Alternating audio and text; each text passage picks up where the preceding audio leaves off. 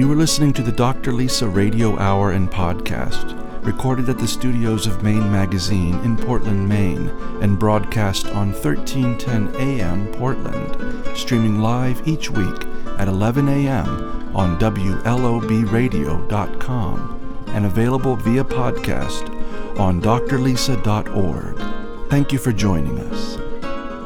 Here are some highlights from this week's program.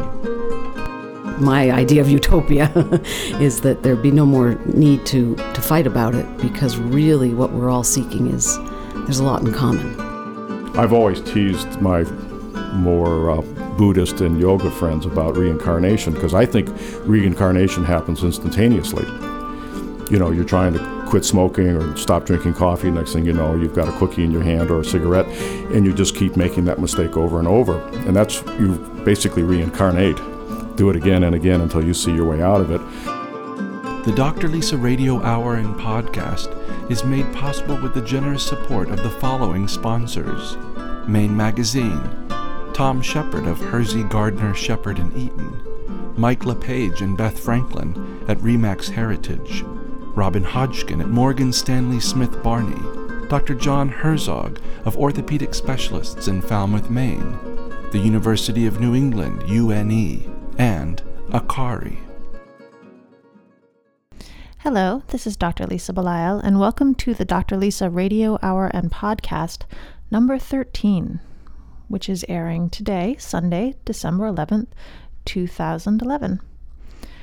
Today on the Dr. Lisa Radio Hour and Podcast, we are exploring the theme of sacred space. We have a variety of interesting guests to discuss this theme, including Angie Arndt of the Chaplaincy Institute of Maine, philanthropist Cyrus Hagee, and Dave Holman of Safe Passage. These individuals will help us explore the idea of sacred space both within ourselves and in the world around us. We believe this is a particularly appropriate theme for the holiday season, and we think will inspire you to be creating your own sacred space wherever it is that you are listening from. We have a very special show, which we've called Sacred Space. Genevieve Morgan is in her own sacred space elsewhere, but she's with us in spirit, so John McCain and I will be bringing in sacred space for our listeners. This week we will not be having deep dish, because we certainly can't do it with Genevieve Morgan, but we're going to be dishing a lot on Safe Passage and what it means to be a part of this organization that I visited last week with my son, who's a long-term volunteer down there. Each week on the Dr. Lisa Radio Hour and Podcast, we read from the book Our Daily Tread, which was written in honor of our late friend Hanley Denning. All proceeds benefit her organization, Safe Passage. Safe Passage provides approximately 550 children with education, social services, and the chance to move beyond the poverty their families have faced for generations at the Guatemala City dump. Visit them online at safepassage.org. And continue to listen to our experiences with Safe Passage throughout this show. This week's quote is from Raymond Carver. "And did you get what you wanted from this life, even so? I did. And what did you want? To call myself beloved, to feel myself beloved on the earth." For more information on Our Daily Tread and to order this book, which would make a great holiday gift, visit islandportpress.com or go to the Dr. Lisa website or Facebook page, doctorlisa.org, or like us at Dr. Lisa on Facebook. Each week on the Dr. Lisa Radio Hour and Podcast, we feature a segment we call Wellness Innovations, which is sponsored by the University of New England. This week, we went to familydoctor.org and learned a little bit about spirituality and health, which we thought was particularly important given the spiritual nature of the season and the topic of sacred space. According to familydoctor.org, research shows that things such as positive beliefs, comfort, and strength gained from religion, meditation, and prayer can contribute to healing and a sense of well-being. Improving your spiritual health may not cure an illness, but it may help you feel better, prevent some health problems, and help you cope with illness, stress, or death. Learn more about spirituality and health on our website, doctorlisa.org. Learn more about wellness innovations of all sorts at the University of New England website, une.edu. This segment has been brought to you by the University of New England, an innovative health sciences university grounded in the liberal arts. UNE is the #1 educator of health professionals in Maine. Learn more about the University of New England at une.edu.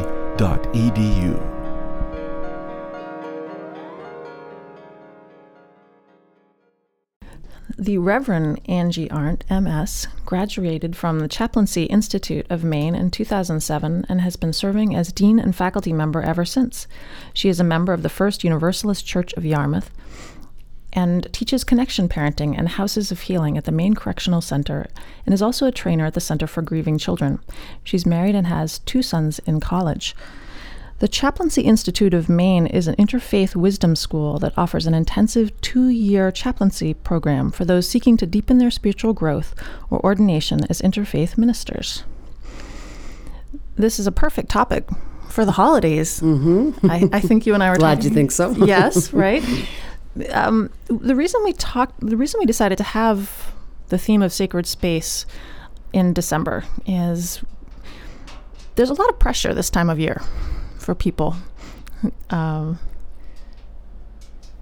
as far as doing things that we feel like we're supposed to do to celebrate something bigger. But it seems to me that things get lost.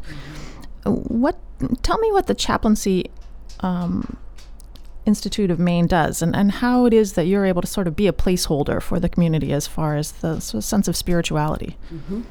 Well, our mission is to help individuals who are seeking to deepen their spirituality. That's one track that you can participate in Chime, but also who want to then go the next step of being of service around spiritual support of individuals. And because we are interfaith, another word for that is we are preparing community ministers, people who are ready to show up in the world in all different capacities, all different settings. One of the ways I like to describe it is we're ministry outside the box, because we do not have a box that we have to fit into. Our training is to embrace people where they are in their spiritual journey, and that doesn't have to look or sound like anything anybody else is doing along their spiritual. It's very individual. So we first put the curriculum is designed to help the students first. They spend the first year, we call it the way of contemplation. We invite them to go inward in their own journey, looking at their own values, their own spiritual legacy.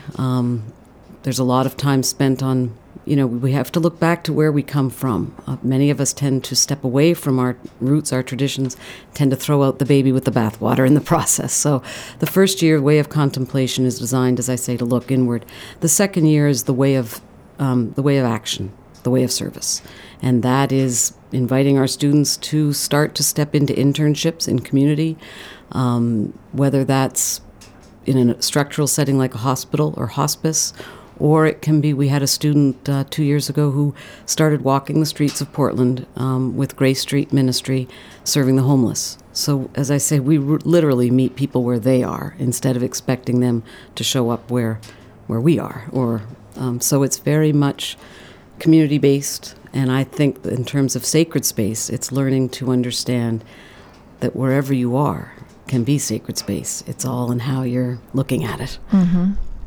As people begin to understand and seek alternatives to the traditional paths that in some ways restrict openness because of the rules and the regulations and the doctrine, people are, I often like to say that I consider what we're doing as a ministry of peace. Because if more and more people could open to understand all the different ways to the divine, a lot of it'll take a long time to get to this point, but my idea of utopia is that there'd be no more need to fight about it, because really what we're all seeking is, there's a lot in common. Right, all paths. But we need to understand the differences. All paths are not the same, but they're ultimately trying to get, so we need to respect and honor that whatever path you're on it's cool, it's yours. We don't have to be threatened by it. That's the hope. So learning to meet people where they are and give them an experience of true acceptance as to where they are in their journey, hopefully will allow, the ripple effect of then they could then turn and accept someone else's way of being. With the economy being the way that it is and the recession that's occurred over the last few years and the conflicts overseas, how do you think this has impacted people's need for a spiritual home, a spiritual sacred space? I think it's growing, as I say, exponentially. I think people are thirsty for meaning, to understand what is this all about. And really our responsibility is as individuals. We have to start with ourselves. You can be out there protesting or fighting for bigger things, but unless you're doing the work internally, it's not the real work. And so I think these times call for, as all times have, they call for us to keep returning to ourselves, to our own truth, to our own understanding of what we're here for, and stepping into it. And many of our students come midlife and later saying, okay, I've done the traditional, I've done what was expected. I'm still thirsty, or I'm thirstier than ever because it didn't hold as much meaning. So there's a lot of personal seeking meaning, and then turning that into, now that I tap into the meaning of myself, I understand part of that is to help others. And so it's a two-part. What do you think what have you seen as the dean, students' biggest challenges are that first year when they're looking inside themselves? The biggest challenge is, the students love to say that we at Chime churn them inside out. And so the biggest challenge is that we will peel away the layers of resistance, of conformity, of understanding. Just a workshop on the history of Christianity, that alone can be enough for a student whose roots are in Christianity to just, shake their foundation. So it's the biggest step is saying the work is inside first. A number of students come wanting to be of service. They're ready to jump right in, put me in a hospital, and we're like, not yet. You gotta, if you're going to be able to be truly present for someone else, you've got to be truly present for yourself. What does that mean? Where are your patterns? Where's your limited thinking? Where's your stuckness, if you will? And they come wanting to do it, but there's still a whole lot of resistance once we really put it in front of them. And right beside the resistance is beautiful opening. What do you think leads to this resistance? What are the causes? Well, we all want to, we want to break down our containers, but we want to protect them as well, because it's all we know.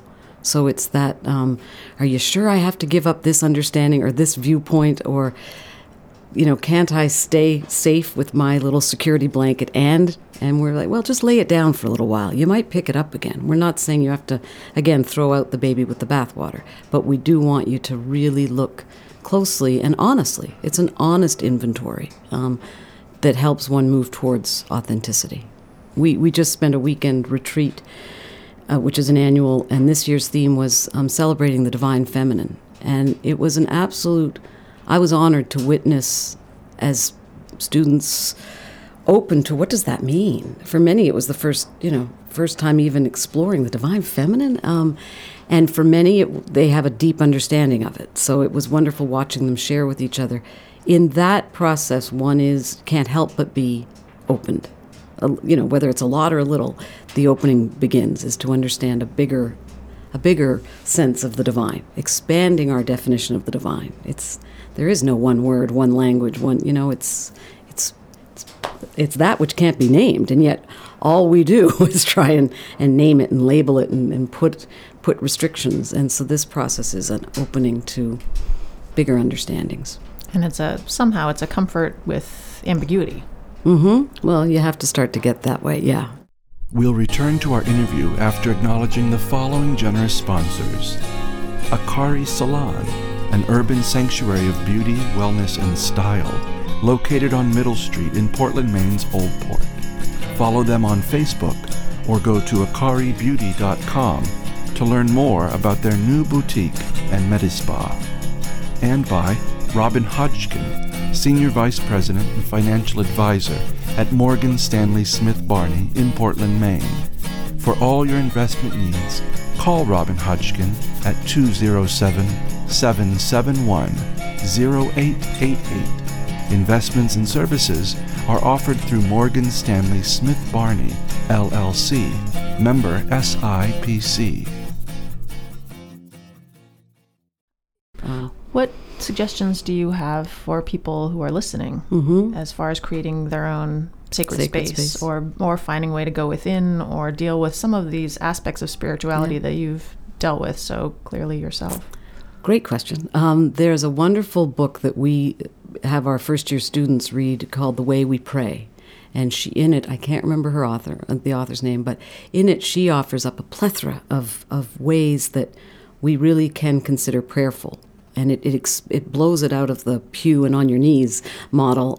It expands it to doing art, to having perhaps a home altar where you create a corner of a room where you dedicate that space to when you're in it, whether you're meditating or sitting quietly or, going into a yoga pose. That's the space where you intentionally say, when there, I am going to be still and open to whatever that is that I'm opening to.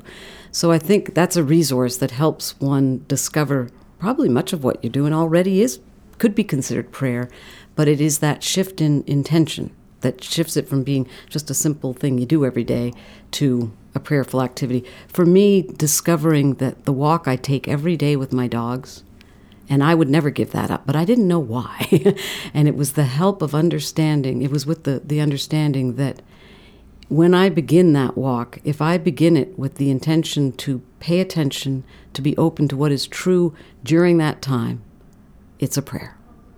And so I think to create sacred space is all about just what intention you bring to what you're doing. Thich Nhat Hanh, the Buddhist monk who many people now are very familiar with here in the West, he loves to invite us to wash the dishes as a prayer, as an act of mindfulness is his language, but that's a prayer. When we come fully into what it is that we're doing and fully engaging, we're open to something bigger than our ego and our box, breaking out of the box. So I think it's intention, and we can begin every day.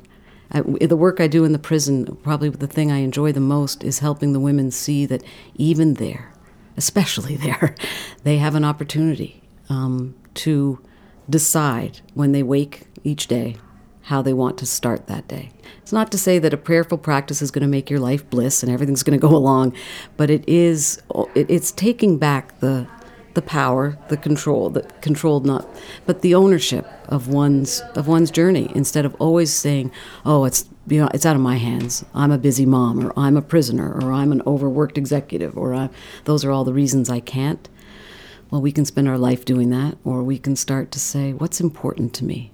I'm going to own that and put it in the foreground of my life. I remember Jacob saying to me in my interview as a student, Chime is about inviting you to put the sacred in the foreground instead of the background. And I didn't really understand that for a long time, but it's been 6 years now. I'm starting to get it. This is sort of switching gears a little bit, but you mentioned Safe Passage earlier on as one of the things that you did prior to even beginning the Chime work. Yeah. How did that change your life? Watching Hanley know that she had found her calling was an incredible experience for me. There was no doubt in her mind once she came across that situation that, as the story goes, she sold everything and moved. That right there is an example of someone who is listening to what they're being called for. Many of us may have witnessed that same dump and not been able to acknowledge it as the calling it was. So that was huge, just to watch her because that's when I was involved. It was the very, very beginning, when she was first coming to Yarmouth with her big pictures and saying, help. And then I think when I interviewed her, one of our assignments at the Chaplaincy Institute is to choose what we call a planetary chaplain, somebody whose life is dedicated to serving in a greater sense than themselves. And I chose Hanley as a first-year student. This was the year before she died. And when I spoke with her about it, it was so clear that she was so interfaith, because she would not allow any one denomination, even though some of them were offering her a lot of money to become their mission. She resisted that. And she said, no, this has to stay. It's spiritual. She knew that on a really knew it in her core, but she didn't want to trap it, therefore, in the trappings of one organization. So she, and I didn't understand that until I was doing my planetary chaplain project, and I interviewed Marina and then Hanley and Rachel, and it was just so clear to me that she was on a spiritual quest is a big word, but that what she was doing, giving these children a chance, was spiritual work of the very physical nature, and she allowed them and honored them by leaving anyone's doctrine out of it. She allowed them to stay in touch with theirs, and that took a lot of strength. It would have been the easy way out for her to take the first offer of a whole lot of money to join one church's mission, but she didn't. So that informed me, unbeknownst to me at the time. It informed me in hindsight, and I was really, really pleased and proud to be part of that, her efforts at the beginning, and to this day. I mean, in my peripheral way, sponsoring a child, but yeah. So, Angie, tell me what the future looks like for Chime, and maybe for yourself and your situation, your position within Chime. Yeah. Well, we are growing. Each year we have more and more students coming out of the woodwork, coming from all different angles. I think what I love best about it in terms of working with the students is they're all so different, and they come from totally different backgrounds with totally different agendas, if you will, as to where they want it to take them. So I think we will continue to grow carefully, slowly. We do not. One of the big pushes in this day and age is to embrace a distance learning model, whereby people can learn through the internet, and we are still resisting that because we really are quite strong in saying that what we're teaching people is to be present to people. I'm not sure you can learn that through a screen. Even with Skype and all those other tools, it really is about being present. So we're going to hold tight to that. We don't really know. We just keep doing it. We do the best we can on the limited resources we have. But so I think we'll just keep doing it. I don't know that we're going to do it differently, or we tweak and fine tune. But and personally, I'm getting clearer and clearer that it is the teaching that I'm called to. I have the good fortune to get to teach a class on weddings. I teach a class on the children and meeting the spiritual needs of children. So I hope to do more of that, of teaching. But I don't have huge plans to go. I think it's important to me. Much of what is challenging in this day and age is the push for growth, the push for more, the push for, and we're doing it just fine. So I think we'll stick to what we know, and we'll be ordaining another 16 this spring, which is hugely exciting. And so yeah, we're in a good place. We just want to hold on to that. That sounds great. You're doing great work. How can people find out more about your organization? Well, we do have a website, of course, chime.org. chimeofmaine.org, sorry. And the website has everything, how to contact us, what the curriculum looks like.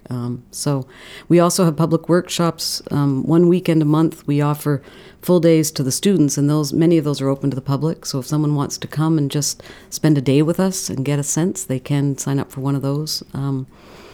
And be in touch. Let's start the conversation, because for some it takes many conversations. For others, they jump in the day before. But we're there to help one discern where they are in their journey and whether it's the right time. So give a call. Great. Thank you so much for coming in. It's been a pleasure to talk to you, and I know that the conversation we've had will actually instigate a few people to think about their own sacred spaces. You never know. So. You never know. It's true. That's the mystery. But thank you very much. Yes, thank you. Each week on the Dr. Lisa Radio Hour and podcast, we have the great pleasure of interviewing people in our Maine Magazine Minutes segment. This week, our co-host Genevieve Morgan is out and about in the world, and we miss her, but I am going to stand in for her and do her Maine Magazine Minutes segment, and I'm so fortunate because I'm talking today with Cyrus Hagee. Thank you for coming in today. Thank you. I'm going to read a little bit about you.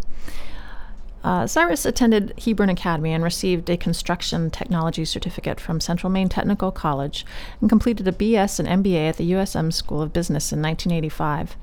His interests include owning Project Management, Inc., a construction and property management company started in 1986, and commercial real estate. Over the years, he's worked as a carpenter, general contractor, and commercial real estate developer. In 1994, he started acquiring and renovating old warehouse buildings in the Portland waterfront. He currently has over 100,000 square feet of office, residential, and retail space under management. I had to pause there because I wasn't so impressed there with all of that space. But I'm even more impressed with the fact that you are volunteering as the chair of Ripple Effect and the which is a youth leadership organization, past president of the Portland Downtown Improvement District, treasurer of Space Gallery, which is a not-for-profit arts organization, past president of the Cumberland County YMCA, member of the University of Southern Maine Foundation, and vice president of Portland Rotary. I'm pausing again because I'm so impressed by you. I just can't say no to anybody. You are everywhere, and in addition to that, you are married, and you have 3 children. 3 children, and you live on Munjoy Hill. Correct. Which is a beautiful and scenic place, as you've noted in the information you've sent along to us. It's a lot of fun. Yeah. But you're not from Maine. This is Maine Magazine Minutes, and you're a very interesting person who is in Maine, and you have told me that you love Maine, and it's a great place to be, and clearly you're very much invested in the area, but you're not from Maine. Well, I grew up in Wausau, Wisconsin, but I came to Maine in 9th grade. I don't remember. I probably was 14, maybe 15. And I stayed. I never went back. I never went back to Wisconsin, felt like that was ever home again. Maine became home very quickly. And after I dropped out of high school, I moved to Lewiston, started doing construction work, went to the VTI, picked up all the building construction technology that I needed to eventually move to Portland and then go into business for myself. See, you're kind of this is the interesting thing to me is that you're very much a self-starter. You and I were talking before we came on air about the fact that you have had to, our theme today is sacred space. And we were talking to Angie Arndt before. She's the dean at the Chaplaincy Institute of Maine.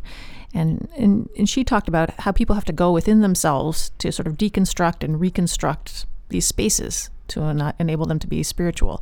You had to sort of deconstruct and reconstruct. Tell me about some of your challenges. You told me you had some ADHD issues. Well, when we were little kids, now you can remember I just had my 40th high school reunion. They didn't diagnose ADD back then. Nobody really knew what it was other than you were a troublesome kid.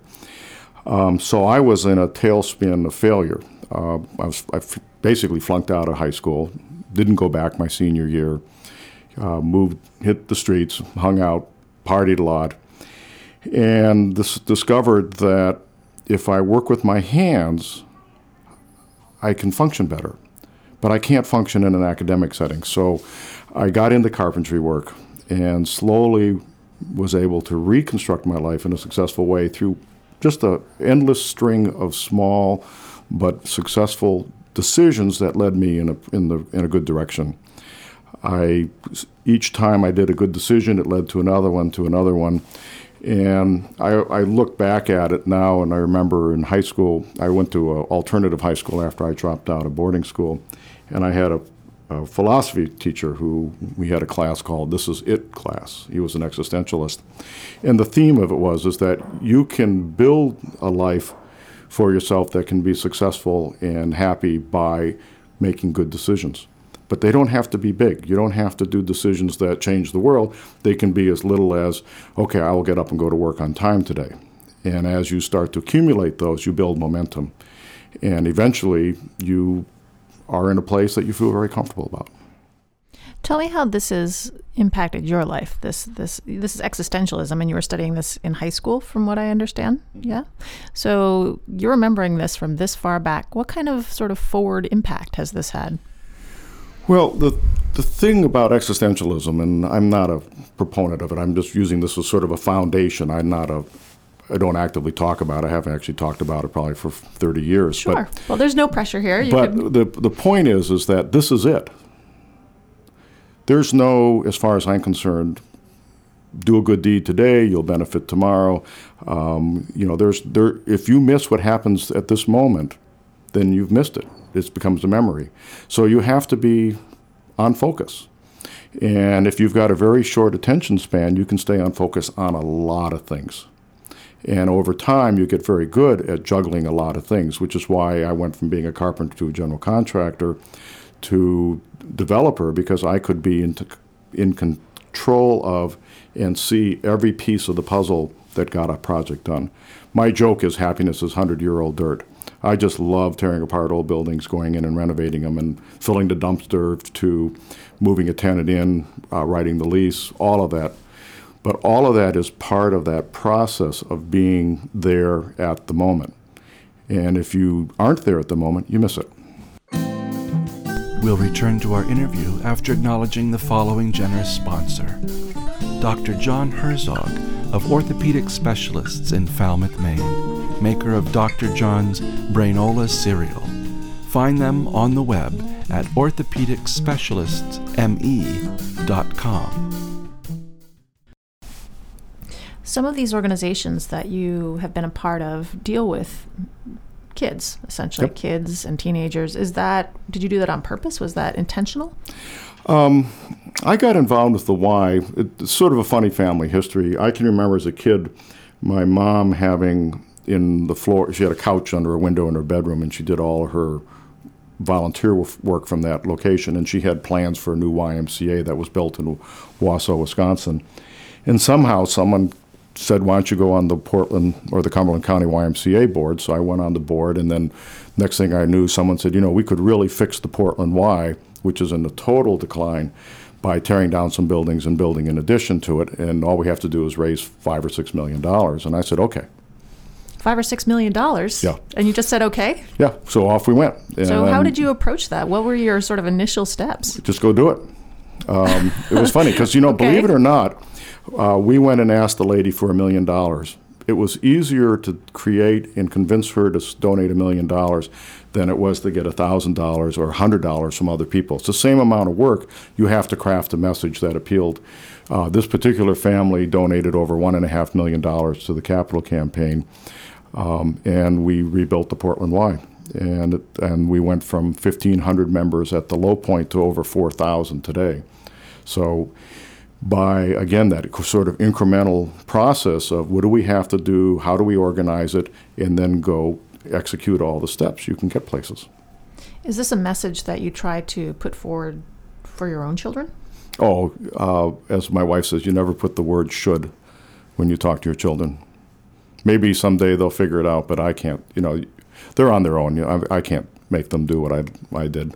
And a lot of them don't have the issues that I had where some of them can actually sit down and write a paper, but you can never tell your kids what to do. You can suggest that an outcome they might like, but I always put the word should in, and then it all falls apart, so I try to stay away from that. But it sounds like you do maybe just a little bit of role modeling, perhaps? Oh, yeah. I mean, they're out there. They're doing good things. They figured it out, but, you can't. Your kids have to learn by making mistakes. And if it wasn't for mistakes, I wouldn't know anything. And I have made some humdingers. And, if you make a mistake and you don't pay attention to it and learn from it, you'll make it again and again, which is, I've always teased my more Buddhist and yoga friends about reincarnation, because I think reincarnation happens instantaneously. You're trying to quit smoking or stop drinking coffee. Next thing you know, you've got a cookie in your hand or a cigarette, and you just keep making that mistake over and over. And that's, you basically reincarnate. Do it again and again until you see your way out of it. So I hope that if anything I've passed on to my kids is that, go out there and screw it up. Make a big mistake. Learn from it. And I've got projects I've done that went bankrupt. I've had to go to the lawyers and do workouts. And I learned from those projects how to do ones that are going to be successful because I made those mistakes. Does this also, so you talked about the YMCA. What about Ripple Effect? Well, Ripple Effect is, it's boys and boats is what Ripple Effect is. It's a youth leadership program out on Cow Island, which is just out beyond Great Diamond Island. And we take kids from all over, kids that have money, kids that have no money, immigrant kids, and we put them out on an island, teach them, put them on the water in boats, teach them to climb a climbing wall, do ropes courses, do zip lines, and take them out of their normal life for just a couple days and then put them back. And we change them just a little bit. And the success that we're seeing with it, Casco Bay High School is one of the schools that we do a lot of work with, is just phenomenal. And we're going into middle schools now, taking 45 to 50 at-risk kids and giving them an experience that gets them out of the way they've been living to experience something new, in hopes that we can kindle that one good experience that they can then build upon. So Ripple Effect is fun because of that, but it's also fun because you get to go out in a boat and go to an island and play pirate and do all sorts of fun stuff too. So very, very interesting organization. And is this the same as true of the telling room, where it's kind of a fun, if that's boys in boats is Ripple Effect, what would you consider the telling room? Well, that's kids with words. And people with learning disabilities don't do well with words, but I think the kids that go there who want to learn to write get taught how to write. And I think that's just amazing to see what happens to those kids after they're done. At the end of a year, they'd come up and they do a public presentation. There's a book published, and these kids, you should just see them. They're just beaming. And some of them can barely speak English, yet they've learned to tell a story in English that all of us can relate to. It's a really remarkable organization. Probably, in my opinion, one of the most powerful groups of, most powerful nonprofit in the city of Portland. Because it is helping kids who are really struggling to be able to communicate by writing. And it's a lost art now. And we text, we email, but very few people actually tell their story. And when you tell your story, it comes from the heart, so you know what it is. Matter of fact, I've been telling all my board members who need to go out and do fundraising, said, look, we're not fundraising. You're going to go out and just tell the story about what we do. And the telling room is one of those great stories. Very, very well kept secret in Portland. I wish more people knew about it. What is your untold story? Well, my untold story is that I'm very, very fortunate to be able to leave general contracting, retire from that, and move into philanthropy. And it's been, the people are figuring it out now, but basically, Patty and my wife and I can go in to a small nonprofit and coach them to grow and coach them to be bigger, to be better. So, for example, Space Gallery, which I'm treasurer of, we just did a capital campaign. We've doubled the size of the organization. We're growing the budget. We're having more and more people come in, participate in what's happening there. And so we can come in and help raise the funds to let an organization grow and then teach them how to grow, how to balance the budget, how they're going to fundraise, all of those pieces, and really give an organization a chance to explode. Telling Room is another classic example. They were in a tiny little 500 square foot office. Now they're in 2,000 square feet. They're about to outgrow that. Their budget's growing. They're serving thousands of kids now from a few hundred. That's that new hidden, I guess my hidden secret is that, I can come in and work with an organization and help them get better at what they do. Because I've made all those mistakes, so I can tell them what not to do now. So, what message would you like to leave with people who have heard this interview? What sort of words of wisdom can you give them or thoughts for them? That's a good question. It's really not my style. I guess if I would say anything is that you can, if you're in a situation that you're not comfortable with it, study it and figure out how to change it. Don't live with it. Don't be trapped in something that you can't, that's dragging you down emotionally. Try to rethink, what is it that you can change? What little thing can you do differently that's going to make you feel good, that's going to allow you to do some good for other people? And I think that when you get to a point where you can contribute a little bit to help other folks, that's the first step to changing your life if you wanted to. But there's nothing more rewarding than going to the graduation of a bunch of kids that have just had a 6-week outdoor learning experience and meeting the families and realizing that just that little change we did made a significant change in their lives and in their families' lives. Well, I appreciate all the work that you're doing. It's been a pleasure to talk to you. There's so many, I feel like we could keep talking for days if we wanted to. Yeah, we could. Yes, there's a lot of things that you've been working on, and I know that as part of this Maine Magazine Minutes segment, you truly are an embodiment of somebody who is doing amazing things for the state. So thank you from all of us. Thank you. My pleasure. Please visit us online at themainmag.com. Our November-December 2011 issue features new articles on other inspiring artists and entrepreneurs living in our state. Subscribe at mainmag.com or pick up an issue at your local newsstand. This segment of the Dr. Lisa Radio Hour and Podcast is made possible by the support of the following generous sponsors. Thomas Shepard of Hersey, Gardner, Shepard & Eaton, an Ameriprise Platinum financial services practice in Yarmouth, Maine. Dreams can come true when you take the time to invest in yourself. Learn more at ameripriseadvisors.com. And by Mike LePage and Beth Franklin of Remax Heritage in Yarmouth, Maine. Honesty and integrity can take you home. With Remax Heritage, it's your move. Learn more at rheritage.com. Each week on the Dr. Lisa Radio Hour and Podcast, we have a segment we call Give Back, in recognition of the fact that health goes beyond the individual and out into the family, the community, and the world at large. This week is a very special Give Back, quite dear to my heart, because we have with us Dave Holman from Safe Passage. I recently returned from Safe Passage myself, where I was visiting my son Campbell, who is a long-term volunteer down there. Let me talk to you a little bit about Dave Holman, then we'll talk about Safe Passage. This is such an important segment for me. Dave Holman has lived, worked, and traveled in Latin America for many years and works for the nonprofit organization Safe Passage as the Outreach and Communications Coordinator. He first visited the Guatemala City garbage dump in 2003, where he met young children picking through trash. The experience of seeing young children not only out of school but engaging in dangerous work involving hazardous materials in the Guatemala City garbage dump left a lasting impression on him that has influenced his work on issues of poverty and social justice. Working with Safe Passage has been a particularly gratifying experience, enabling him to be a part of the educational facilities rising like oases out of the edges of the garbage dump slums.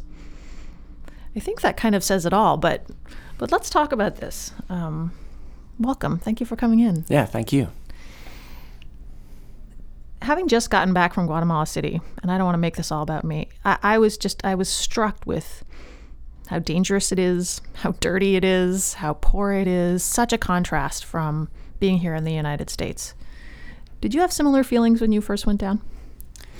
Yeah, Guatemala City is a very poor metropolis overall, but it has pockets of communities that are gated and wealthy, and you would think you're somewhere in a wealthier community even than our own.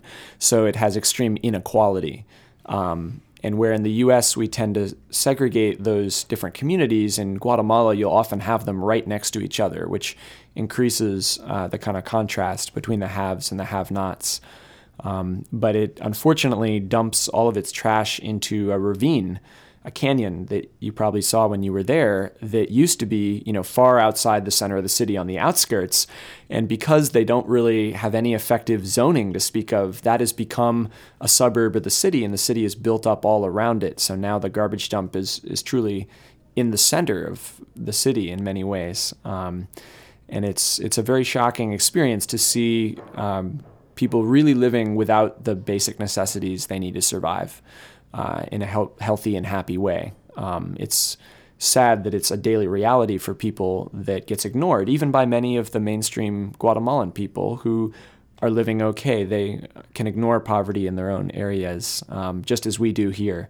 So but I think it is shocking for someone from the U.S. where most basic needs are met, where school is free for most children, to go down and see places where it's really not. And it's a major, wake-up call for someone like me going down there.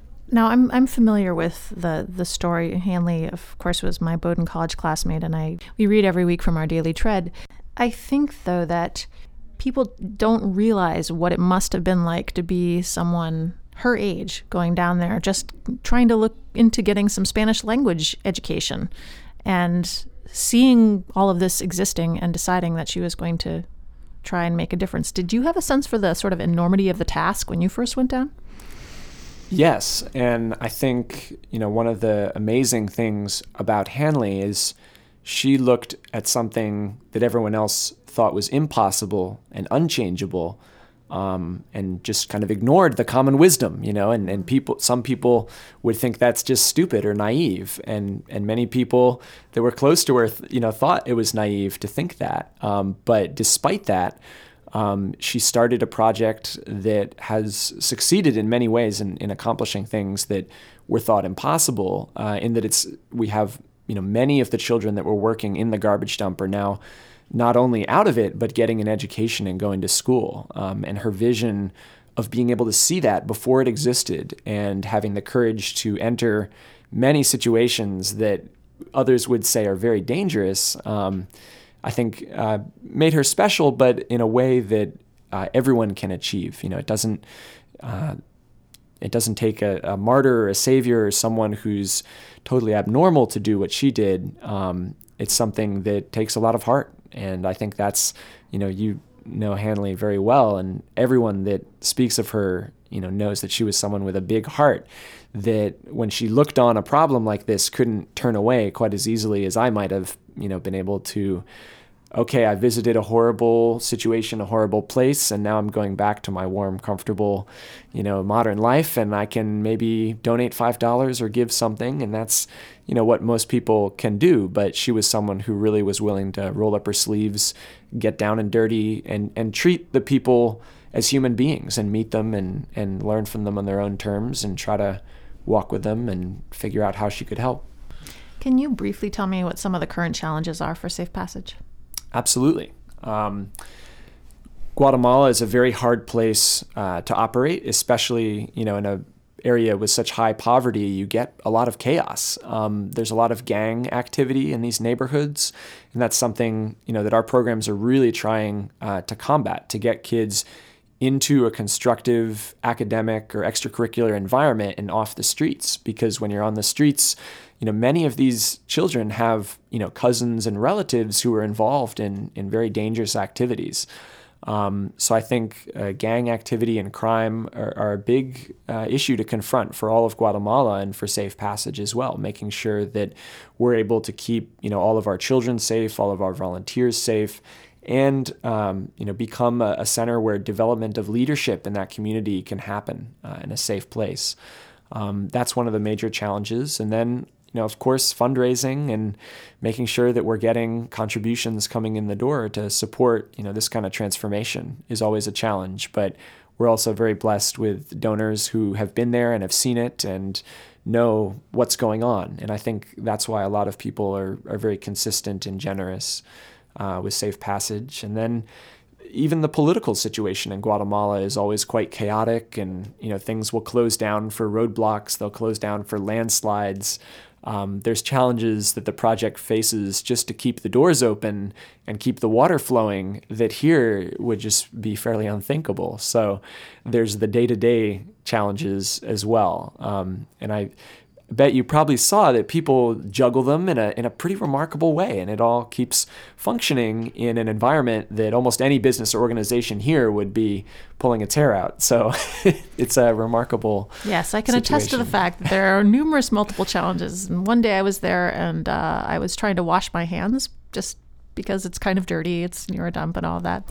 And the woman at the adult education place said, "Oh, well, we think one of the neighbors is siphoning off our water. So that's why there's nothing coming out of the tap," which seemed really basic to me. But there are, yes, definitely some challenges.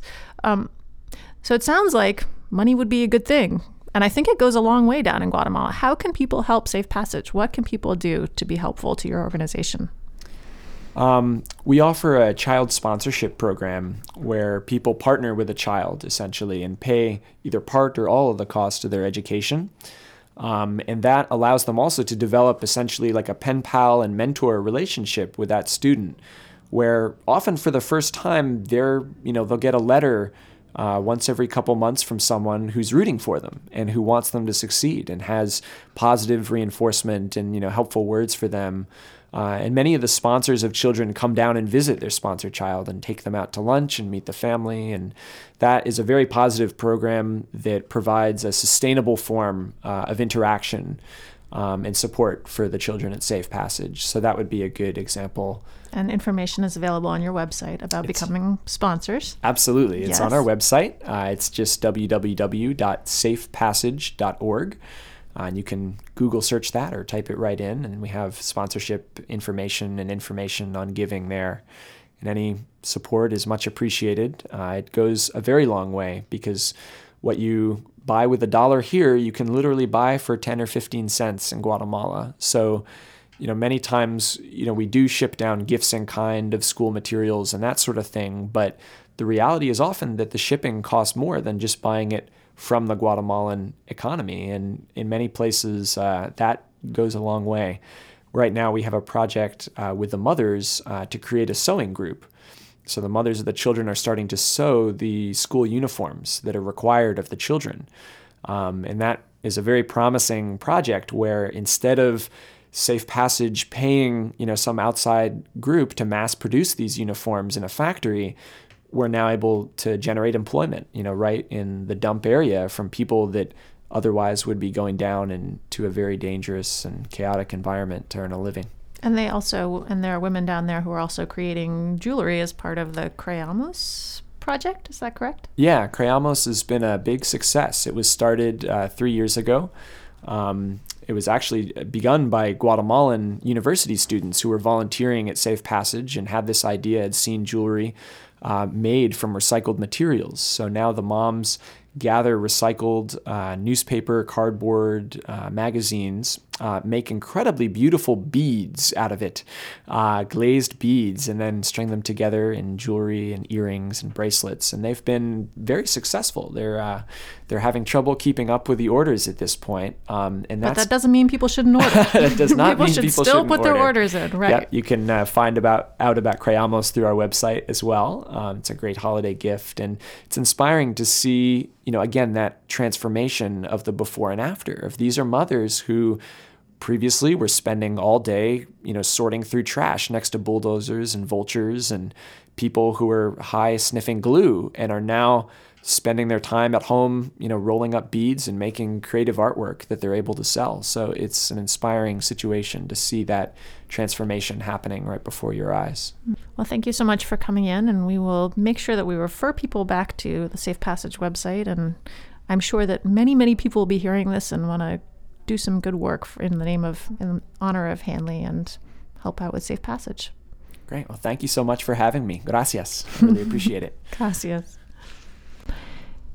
Each week on the Dr. Lisa Radio Hour and podcast, we read from my Bountiful blog at bountiful-blog.org. This week's post is about Safe Passage and my Thanksgiving week visit to that organization in Guatemala City. It's entitled Safe Passage, Spirit and Reality. Signs of Hanley are everywhere. A painted wooden sunshine on the guarderia, or nursery school, declares this as Hanley's garden. Hanley's portrait hangs near an artificial Christmas tree at the entrance to the school. These and other reminders belie the fact that it has been almost 5 years since her death, but it is in the children that her spirit seems most represented. I knew Hanley first as a sweet and slightly goofy high school kid. She smiled readily and found humor in many things. She was eternally kind. She was the type of person I thought at the time who might like children. Her spirit was itself childlike, joyful, gentle. When I attended her wake in the winter of 2007, I was shocked to see her body lying before me, bereft of that spirit. Scheduled to get my passport photo that day for an upcoming trip, I followed through with the task. My photo retains a hint of the underlying uncertainty I had been feeling, a hint of the grief-tainted wonderment that my friend's spirit was no longer present on the earth. But of course that spirit has remained. Every child who spends time at Safe Passage channels a bit of this spirit, every staff person, every volunteer. There is an underlying sense of hope and purpose. The Safe Passage program currently serves 550 children and adults through work in 3 main buildings. The week I was at Safe Passage, I saw every age represented, from toddlers engaging in water play to mothers studying for their 6th grade diploma. I witnessed 1st graders learning about healthy foods, from The Very Hungry Caterpillar, written in Spanish. I joined 80-year-olds in a dusty rooftop yoga class. All around us, outside the walls of the program, poverty reigned. Homes were primarily shacks built of makeshift items found in dump forays. Shells of human beings roamed the streets, their minds evaporated by the glue they sniffed constantly. Glue is known to reduce hunger pains. It also enables one to escape reality. In many parts of Guatemala City, it is easy to see why reality escape might be an attractive option. But within the walls of Camino Seguro, or Safe Passage, a different sort of reality escape is taking place. It is purposeful and long-term. It is made possible through educational and vocational programs. Every participant is taught self-sufficiency, from the children who clean up their classrooms after lessons to the adults in the Creamos program who are creating jewelry for resale. Every individual who wishes to make it so is being given the opportunity to move past their current circumstances, escape their present reality. It is in this sense of opportunity that the spirit of Hanley Denning remains most evident. Hanley, though no longer physically present on the earth, remains with us still. Read this blog post and others like it at bountiful-blog.com. This week on the Dr. Lisa Radio Hour and podcast, we explored the theme of sacred space. We began with a quote from Our Daily Tread by Raymond Carver, which asked, "What do you want?"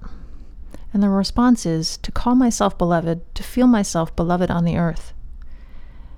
It is in finding the sacred space within ourselves that we are able to call ourselves beloved and to feel ourselves be beloved on the earth.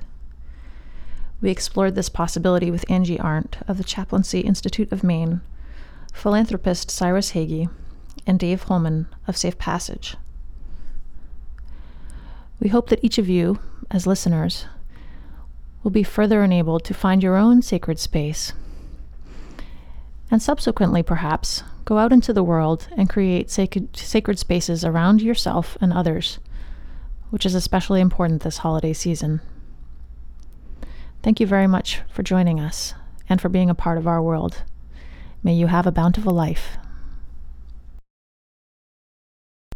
The Dr. Lisa Radio Hour and podcast is made possible with the generous support of the following sponsors: Maine Magazine, Tom Shepard of Hersey, Gardner, Shepard & Eaton, Mike LePage and Beth Franklin at Remax Heritage, Robin Hodgkin at Morgan Stanley Smith Barney, Dr. John Herzog of Orthopedic Specialists in Falmouth, Maine, the University of New England, UNE, and Akari.